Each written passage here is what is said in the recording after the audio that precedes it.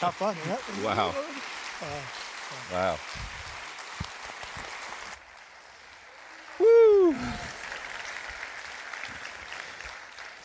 Wow.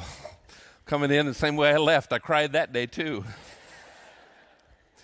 Wow, what a blessing this is. What a blessing after almost 4 years. And I got to tell you, I don't do this very much anymore.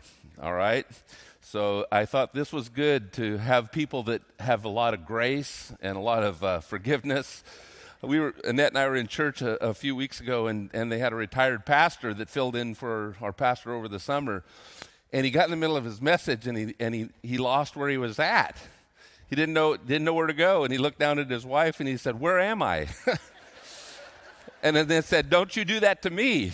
So I'm on my own today. Man, it's good to be with you guys. I just can't tell you what a joy it is, and just to see so many of you here, and excited to share the word with you today, but just want to give you a little heads up of what's been going on in our life the last several years. Many of you know we moved back to Indiana, to Noblesville, Indiana, and 3 of our 4 kids live just within a few moments from us. In fact, Anna lives about 2 blocks this way, Allie lives about 3 blocks that way, and Abby's about 5 minutes away with our 10 grandkids. So we had them all, and many of you know Stuart. He was here just a few weeks ago, Stuart and Amanda, but here's in our backyard, and this is our gang right now. Stuart and Amanda were there home from Scotland, and so it is quite a crew. I mean, our grandkids can ride their tricycles over to our house. The next picture just shows us with a big part of our life right now. These are our grandkids, and we've got one on the way, by the way. So when the spigot opens, it opens up big time. What do I do with my time now? Well, I usually spend it right here at this dock, and I built myself an Adirondack chair, and usually I have 2 or 3 of the grandkids around, and we fish off there, and we never get skunked. We always catch fish, and anyway, so we enjoy that time together. Honestly, though. Being in this stage of life, I've had the margin to disciple a number of men and be able to coach some churches in the area of discipleship. So it's not all just rest and relaxation. But I got to tell you this. Annette has enjoyed camping. She always wanted to be able to go out camping. We bought a little trailer. And I have to tell you, every time we go camping and we get in that trailer, I think of you guys. And the reason why is, I got a little background. Several years before I left, I came back from a pastor's conference, and this one pastor was sitting in our group, and he was talking about the church, and he had been there 30 years, and he was just saying, and the guys around our group were saying, well, what did they do, when you came to the end? He said, they gave me a toaster. And the guys were just moved, and I came back, I told my elders this story. So fast forward 2 or 3 years later, when I left, you may not have known this, but your elders gave me a toaster. And it wasn't just any toaster. I have it on the trailer that we go. So here's my toaster. And it prints Jesus on the toast. And you can't see the backside, but the backside has all the elders who signed it. And so when we have our toast in the morning in the trailer, I'm thinking of you, I'm praying for you, and grateful for the time that we got to spend together. And by the way, the elders were very good to us. The church was very good to us, and God has been so gracious. And so it is excited to be with you. We are going to get in the Word today, and if you did bring your Bible, we're going to be in Genesis. Probably read a section out of chapter 18 here in just a moment. I haven't said this in a while. Take out your notes. And we're going to be launching this. You can see from the theme today, we are, you still give the Bibles out. That's great. Raise up your hand if you need a Bible today. That's awesome. Our theme is faith, and if you do see the top of your notes, I just thought, as a pastor who spent so many years with a particular flock of folks, probably the one thing that I would hope is that your faith would continue to grow. One thing I understand about the Lord is in his economy of things, your faith is so high on his priority. In fact, this scripture from Peter that's at the top of your note says, "In this you rejoice, though now for a little while, if necessary, you've been grieved by various trials, so that after the tested genuineness of your faith," and then this passage right here, "more precious than gold, though it perishes, though it is tested by fire, may be found to result in the praise and glory and honor at the revelation of Jesus Christ." That's my prayer for you. That's my prayer for all of us. But as your former pastor, I'm just hoping that your faith has continued to grow. It's more precious than gold to God. And I hope, anyway, that you continue to move in that path. Face your trials, face your tests, face the difficulties that you go through with the faith that God has given. And so, Lord willing, today might be able to bring a word of encouragement and some example, both testimonial and also from the word that might encourage you in that. So can we have a prayer to start with, and we'll dive into it today. Lord, we just pause once again before you, thanking you for your Spirit that you give to us. You said that when the Spirit comes, he will remind us of all the things that you've said. And today as we just reflect on your word, we pray that not only will we be hearers of that word, but that we will be doers and put it into practice. So that's my prayer for today, and I pray it in Jesus' name. Amen. Amen. Amen. I have to say, you would think that a guy that has 500 messages in his files back home, all I got to do is pull one of those out, right? But to be honest with you, this message came together just a few weeks ago. And I knew probably as soon as that happened that this is what God wanted me to share with you today. So this is fresh, all right? I know it's hard to believe, but it is, I believe. I've been studying Genesis this summer, and I've been digging deeper probably than I ever have before, and just connecting the dots of the story of the beginnings, which is what Genesis means. And I've got into the life of Abraham these last several weeks, and the whole journey that spans decades. You know, you have it just concentrated in a few chapters, right? But the whole journey, if you start seeing God's activity in his life, it is just so powerful. And today, I want to kind of lift out one of the moments in the life of faith. And most of you, I believe, would know Abraham and know that he's the father of our faith. If you're not familiar with him, just a quick overview. He was called from his home in Ur of the Chaldees, probably somewhere in the area of Baghdad, Iraq, Babylon, in that area. That's kind of that region. He and his family were called out of there, and they left, and they got part of the way to Haran, and they stopped there. Bible says that Abraham was 75 years old when he was in Haran, and that's when the call of God came to his life. And he said something to the effect, "I'm going to take you to a land that you've never been. I'm going to show it to you, and I'm going to build a nation out of you, a great people that are going to be blessed. You're going to be a blessing to all the world." That was his promise to Abraham. And so he took off, and he went to the land of Canaan. And when he got there, God says, "This is it." And he says, "I want you to look around." And once again, he says, "I'm going to build a great nation out of you. There are going to be so many people."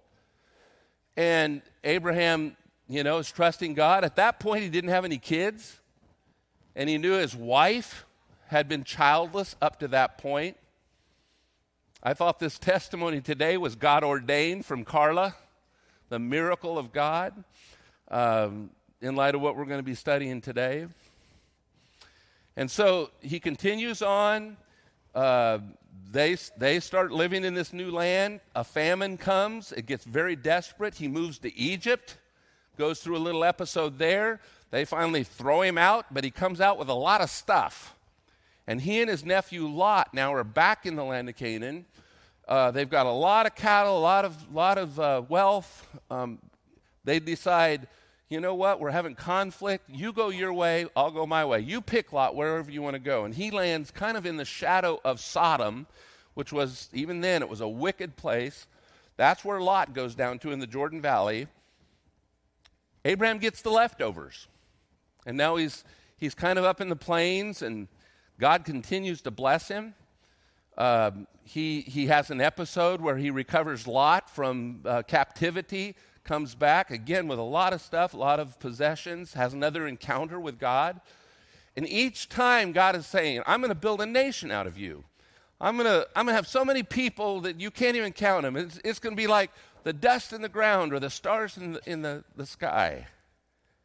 And finally in chapter 15, God says, I'm your shield and I am your great reward. And now finally Abraham says to the Lord what he'd been probably thinking all this time. He says, God, you keep saying this. This is probably the third or fourth time. And yet I don't have any kids. He says, as far as I know, this servant of mine is going to be my heir. And God tells him, no. He says, you're going to have a son of your own. And Abraham believed him. And it said that was what was counted to him as righteousness. And friends, I don't know if you can appreciate how foundational that is to our life in relationship to the Lord. But righteousness, what we call righteousness, is believing God for a promise that he has given you. You know? He believed him. But he still didn't have any kids. And like so many of us, what we do when we believe God wants to do something, but it's taken a little longer than we like, what do? We take matters into our own hands. Now, to Abraham's credit, it was Sarah's idea for him to go and be with his servant Hagar. She says, this isn't going to happen. It's not going to happen. Go ahead and get with my servant Hagar. And he does. And they give birth to a boy, and they name him Ishmael. Now, most of you know all this. He's 86 years old now. So this was 11 years after the initial call. And Ishmael is born. And in case you don't know it, there's all kinds of problems that result from that are still happening today. That conflict is still happening today as a result of Abraham kind of taking his own course. Okay? 13 years go by. He's 99 years old now, and that's where I wanted to take you to. Okay? He hears from the Lord once again, and it goes something like this. They're living out, probably down in Beersheba area. They've got their tents, they're sojourners, and he gets a visit from the Lord himself. Now it says it was the Lord, and I believe there were two angels with him. And that's where I wanted to pick up with you today. Chapter 18, verse 1, here's where it says, the Lord appeared to him by the oaks of Mamre. As he sat at the door of his tent in the heat of the day, he lifted up his eyes and looked, and behold, 3 men were standing in front of him. When he saw them, he ran from the tent door to meet them, and he bowed himself to the earth and said, O Lord. This is why we know this was probably a pre-incarnate visit of Christ himself. It was a tangible expression of the Lord. And he says, if I found favor in your sight, don't pass by your servant. Let a little water be brought, wash your feet, rest yourselves under the tree, while I bring morsels of bread that you might refresh yourselves. And after that, then you may pass on. Well, he has this encounter. And in verse 9, they say something to him that I know. Now, for Abraham, as we're going to learn, this is kind of an affirmation, but they said it out loud. Where is Sarah, your wife? He says, she's in the tent. And the Lord said, I will surely return to you about this time next year, and Sarah, your wife, shall have a son. And Sarah was listening at the tent door behind him. Now Abraham and Sarah were old, advanced in years, and the way of women had ceased to be with Sarah. Isn't that a kind way of putting that? She was old. And she was not only barren to begin with, but now she's so old that it wasn't even feasible, okay, is essentially what he's saying here. And Sarah was listening, and he said, so Sarah laughed to herself, saying, after I am worn out and my Lord is old, shall I have pleasure? ? And the Lord said to Abraham, Why did Sarah laugh and say, shall I indeed bear a child now that I am old? Is anything too hard for the Lord? And he goes and confronts Sarah. And Sarah denied it, saying, I didn't laugh, for she was afraid. And he said, no, but you did laugh. Now, I don't know if it was an audible laugh. I have a feeling it was under her breath, to where this encounter with the Lord, that she wouldn't have known that he could even hear her. I think she was afraid. Obviously, it says so. But that's what brought me to essentially what I titled today's message, from yeah faith to yay faith. I saw this, and I began to see the contrast between Sarah's response to the promise of God and Abraham's response to the promise of God. When I lived that for a moment, I thought, Sarah, what does she do? She laughs. And I can just hear, can't you just hear her laughing, looking at herself? She's 90 years old, white hair, well beyond childbearing years, and she's laughing. And I can hear in our vernacular probably saying, yeah, right. This ain't going to happen. Yeah, right. And so I call that yeah faith. It's a faith that is a faith of unbelief. I believe her laughter was a cynical laughter. It was a laughter that said, this isn't going to happen. She looked at the circumstances, she weighed it out, and any rational person says, this just isn't going to happen. You hear testimonies like we heard earlier today. And even the medical profession say, well, this is what's going to happen unless God does some kind of a miracle or whatever. Well, Sarah didn't believe that at the time. But something happened to Sarah, as we're going to discover, that transitioned her from the yeah faith to what I'm going to call yay faith. Okay? Now, back up with me one chapter, all right? If you're looking at your Bible, back up one chapter, and now I want you to see Abraham exhibits a yay faith. Because before this encounter, and I don't know what the time proximity was, but right before this encounter, Abraham, again, God spoke to him for the fourth or fifth time. It was after his whole covenant with him and about circumcision and his identity with God. And as soon as he said that, down in the latter part of chapter 17, he basically saying, I'm going to build a nation out of you, Abraham. And he says, it's going to be your own son. He says, but then he adds that piece. He says, it's going to be Sarah, your wife, that is going to have this child.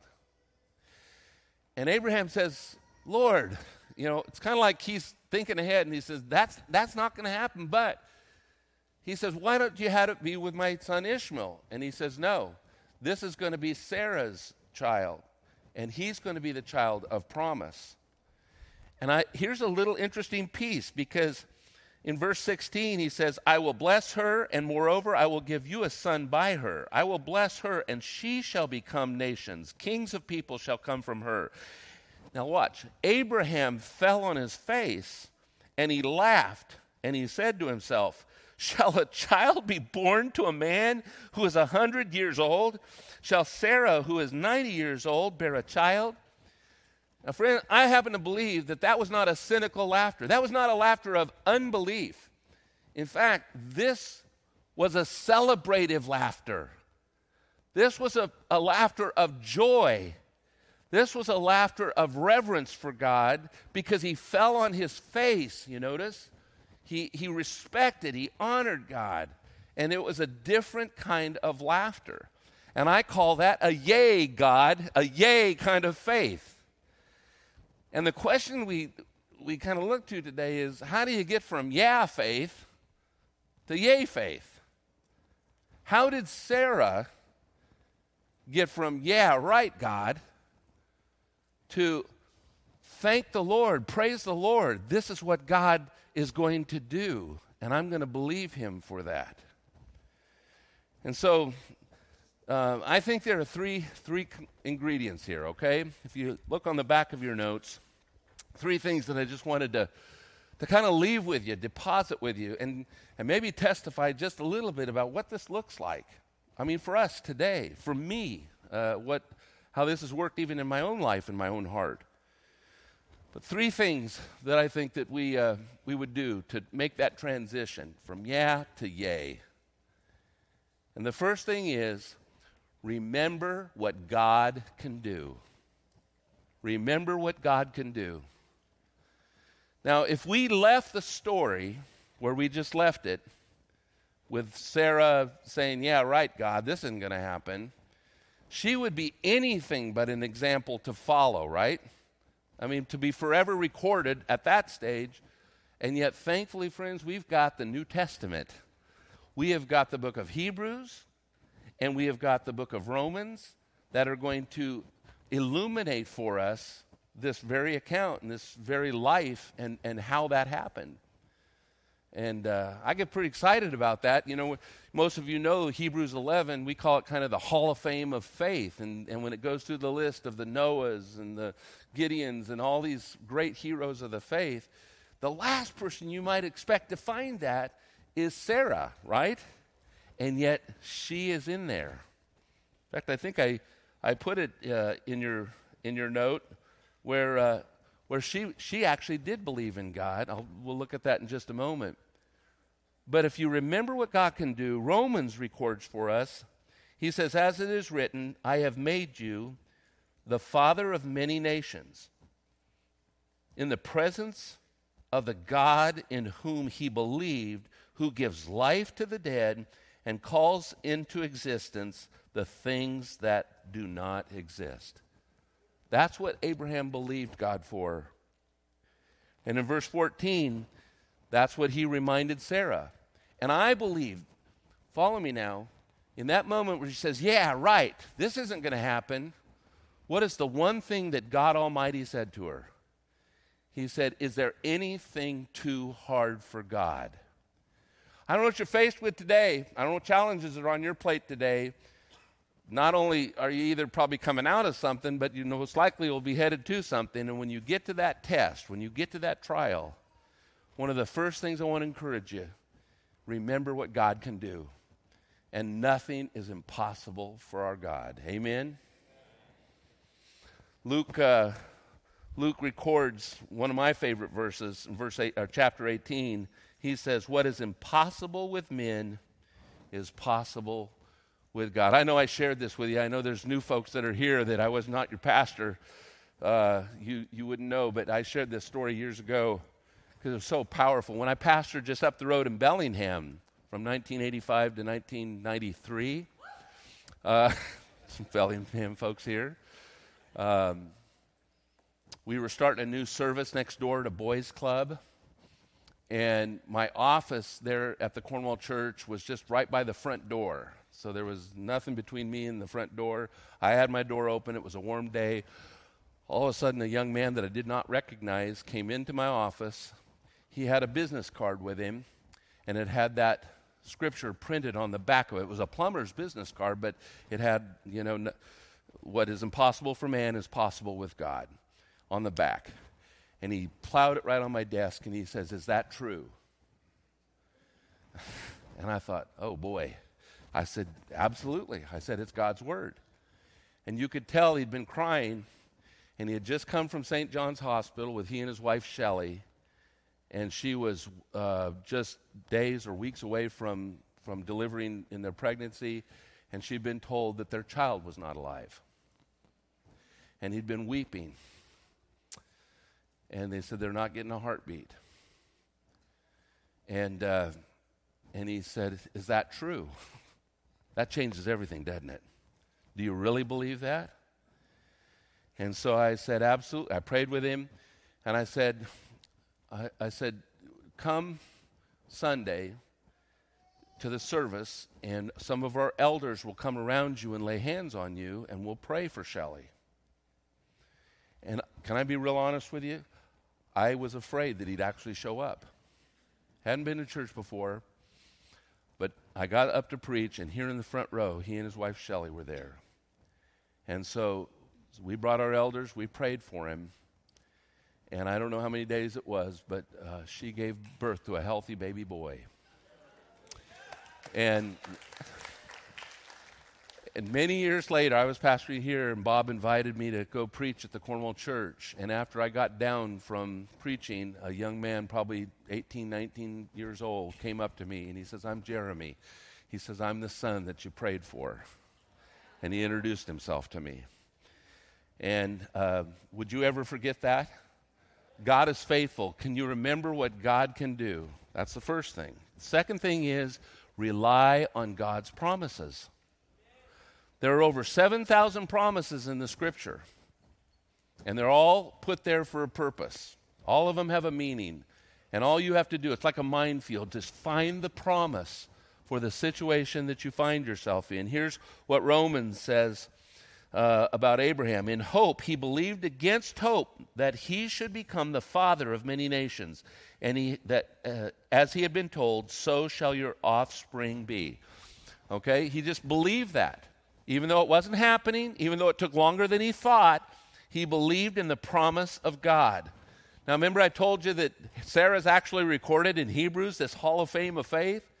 Well, here's what happens. If you look at verse 11, chapter 11 of Hebrews, by faith, Sarah herself received power to conceive, even when she was past the age, since she considered him faithful who had done what? What's it say? Promised. He promised her this, and she believed it. And friends, that's what the basis of our faith is. You are counted righteous on the basis of believing in the promise of God. But friends, you can't believe in a promise that you don't know is there, right? Or that you never hear. The only way that this is going to happen is if you spend time in His Word and are gleaning the promises and hearing the promises as they come to you. There is something special when God specifically takes His Word and fashions it right to your situation. But if you're not in there, it's never going to happen. It's just going to lay there. It's like a gift that's unopened. And as I go back over my journey, again, just a testimony, being the years that we were here, many of you I know this, but for those of you particularly that are newer to North Shore, and like Scott said, it's on this basis that we build our faith. But when I came close to 20 years ago, it was 20 years ago this month that I walked around and God began to stir and things led to our coming here. I remember talking to elders because I was part of a church out in Florida, and we had built a building and we relocated, and I knew the financial picture and all that, and I had kind of an image in I said, so what's the amount of your debt? And they kept saying, well, we don't really know that yet. We don't really know what that is. And it was 2 weeks before I committed to come that finally the number was shared, and it was $15 million. And that kind of took me back and made me reconsider just a little bit. And yet I knew God was leading. We began to just seek what God wanted to do, and it was probably about 6 months that I finally stood in front of you as a congregation and shared that number. I could remember, if you listen to the tape, there was an audible gasp. And we thought, what are we going to do? And it was right about that time that I was just spending time with the Lord. And I was in Isaiah 45, verse 4. And he literally said, because I kind of felt like it was going to be a mountain that needed to be moved. That was just kind of a sense that I had. This was something that was so insurmountable, so big. It felt like a mountain. And in Isaiah 45, the promise goes like this: I will level the mountain. And I'm reading this one day, and it just jumps off the page. But then he says, I will show you the treasures that are in the secret places, so that you will know that I am God. Now, would that get your attention in that situation? I'm just giving you an example of what it looks like to cling to a promise. And I cling to that promise. And some of you were here through our Moving Mountains campaign. It was a debt retirement effort to kind of bring that down. We'd not really ever done anything like that. But God raised so many of you that are even here today to be faithful and sacrificial. And in fact, I had dinner with Dan last night, our business manager, and he said that's below $5 million now. And, and much healthier, much more, doable. But God showed up, and I just have never forgotten that. You know what? You know what promise I'm clinging to today? It's actually one chapter later. It's in Isaiah 46, and it says, "I will be with you when you're old and gray. I will carry you on my shoulders." Some of you may remember, I went for my 60th birthday, my kids and we all went down to Disney World, and I had my little 2-year-old grandson, Everett, who's the redhead. I used to have bright red hair, by the way. And Everett was on my shoulders with a castle in the background, and one of my girls took a picture of him on my shoulders. And that scripture says, "I will carry you on my shoulders." And I have that picture over my desk right now with that passage from Isaiah 46 underneath. That one will probably take me to the finish line, all right? What promise can you rely upon? What's out there for you? Last thing he says is to expect with hope, expect with excitement, rejoice with this expectation of what God is going to do. Listen to what Romans says. "No unbelief made him waver concerning the promise of God, but he grew strong in his faith as he gave glory to God, fully convinced that God was able to do what he promised." And if I was to leave you with a challenge today, which I usually like to do, I would ask you a question. What promise are you clinging to today? Do you know the word well enough to be able to land on his promise? Romans says a little later, faith comes by hearing, and hearing the word of God. Have you heard his word? Have you spent enough time in his word to hear that? Are you faced with a challenge today that you need that fresh word of God, that fresh promise from him? Can we learn from their example? Maybe you find yourself with that faith that looks at the circumstances and finds it hard to believe that he's going to do anything different than what you see right there before your eyes. A 90-year-old woman, white hair, barren, never have had a child. Is anything too hard for God? As kind of wind things down today, I would imagine just in this group here, there are some of you that may be uncertain about that faith. Maybe you have been hit pretty hard, and it's really hard to put your trust in God just because of some of those circumstances. And I imagine there's more than just a few of you that if you were really pressed in and asked, have you put your trust in God for salvation? One of the greatest promises of all, isn't it, for eternal life? I will give you eternal life if you will believe in my Son Jesus. It's so straightforward, and yet we can come up with all kinds of obstacles, all kinds of things that would dissuade us from putting our trust and our belief in Christ. I wouldn't want to leave today without just asking you, have you ever put your trust in the promise God gave to you for eternal life?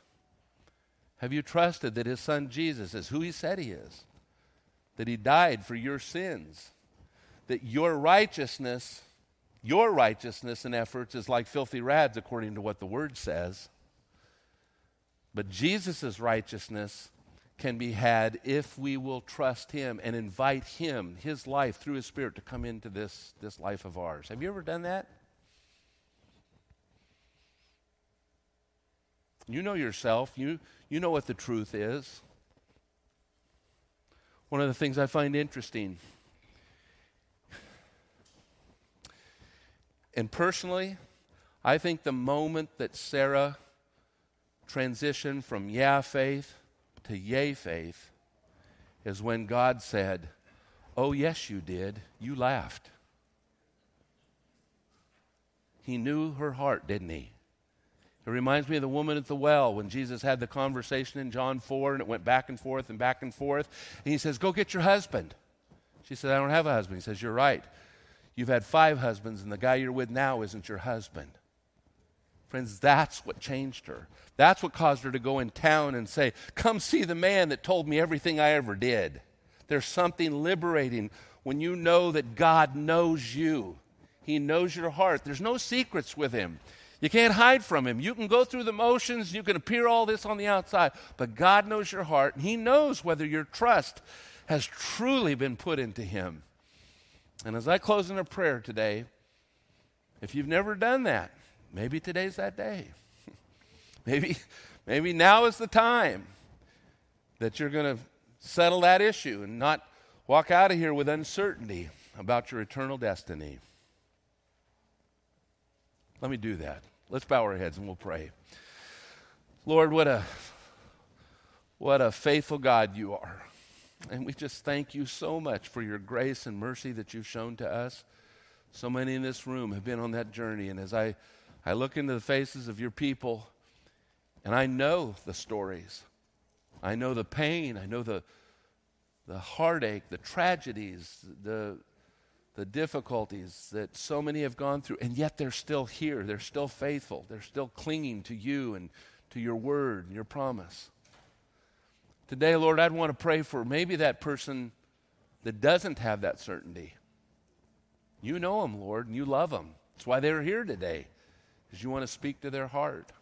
And maybe you have. Maybe this is that day that something is just different, and they're ready to confess to you, Lord, that they need you. You know, if that's where you're at today and you've never prayed, you've never trusted God, I could guide you through a prayer right now. And if it's your heart's desire, just talk to the Lord and say, Lord, today I come to you and I want to invite you to come into my life. I open my heart to you, and I'm putting my trust in you as my Lord and my Savior. Forgive me of my sin. Today I believe that you died to forgive me of my sin. And I intend to live for the rest of my life for you.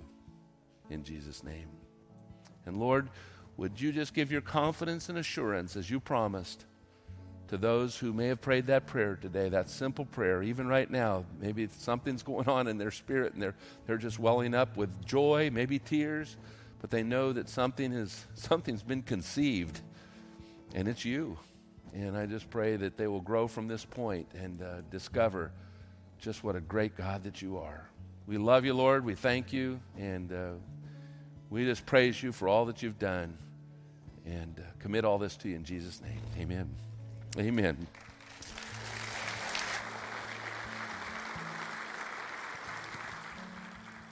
Amen. Can we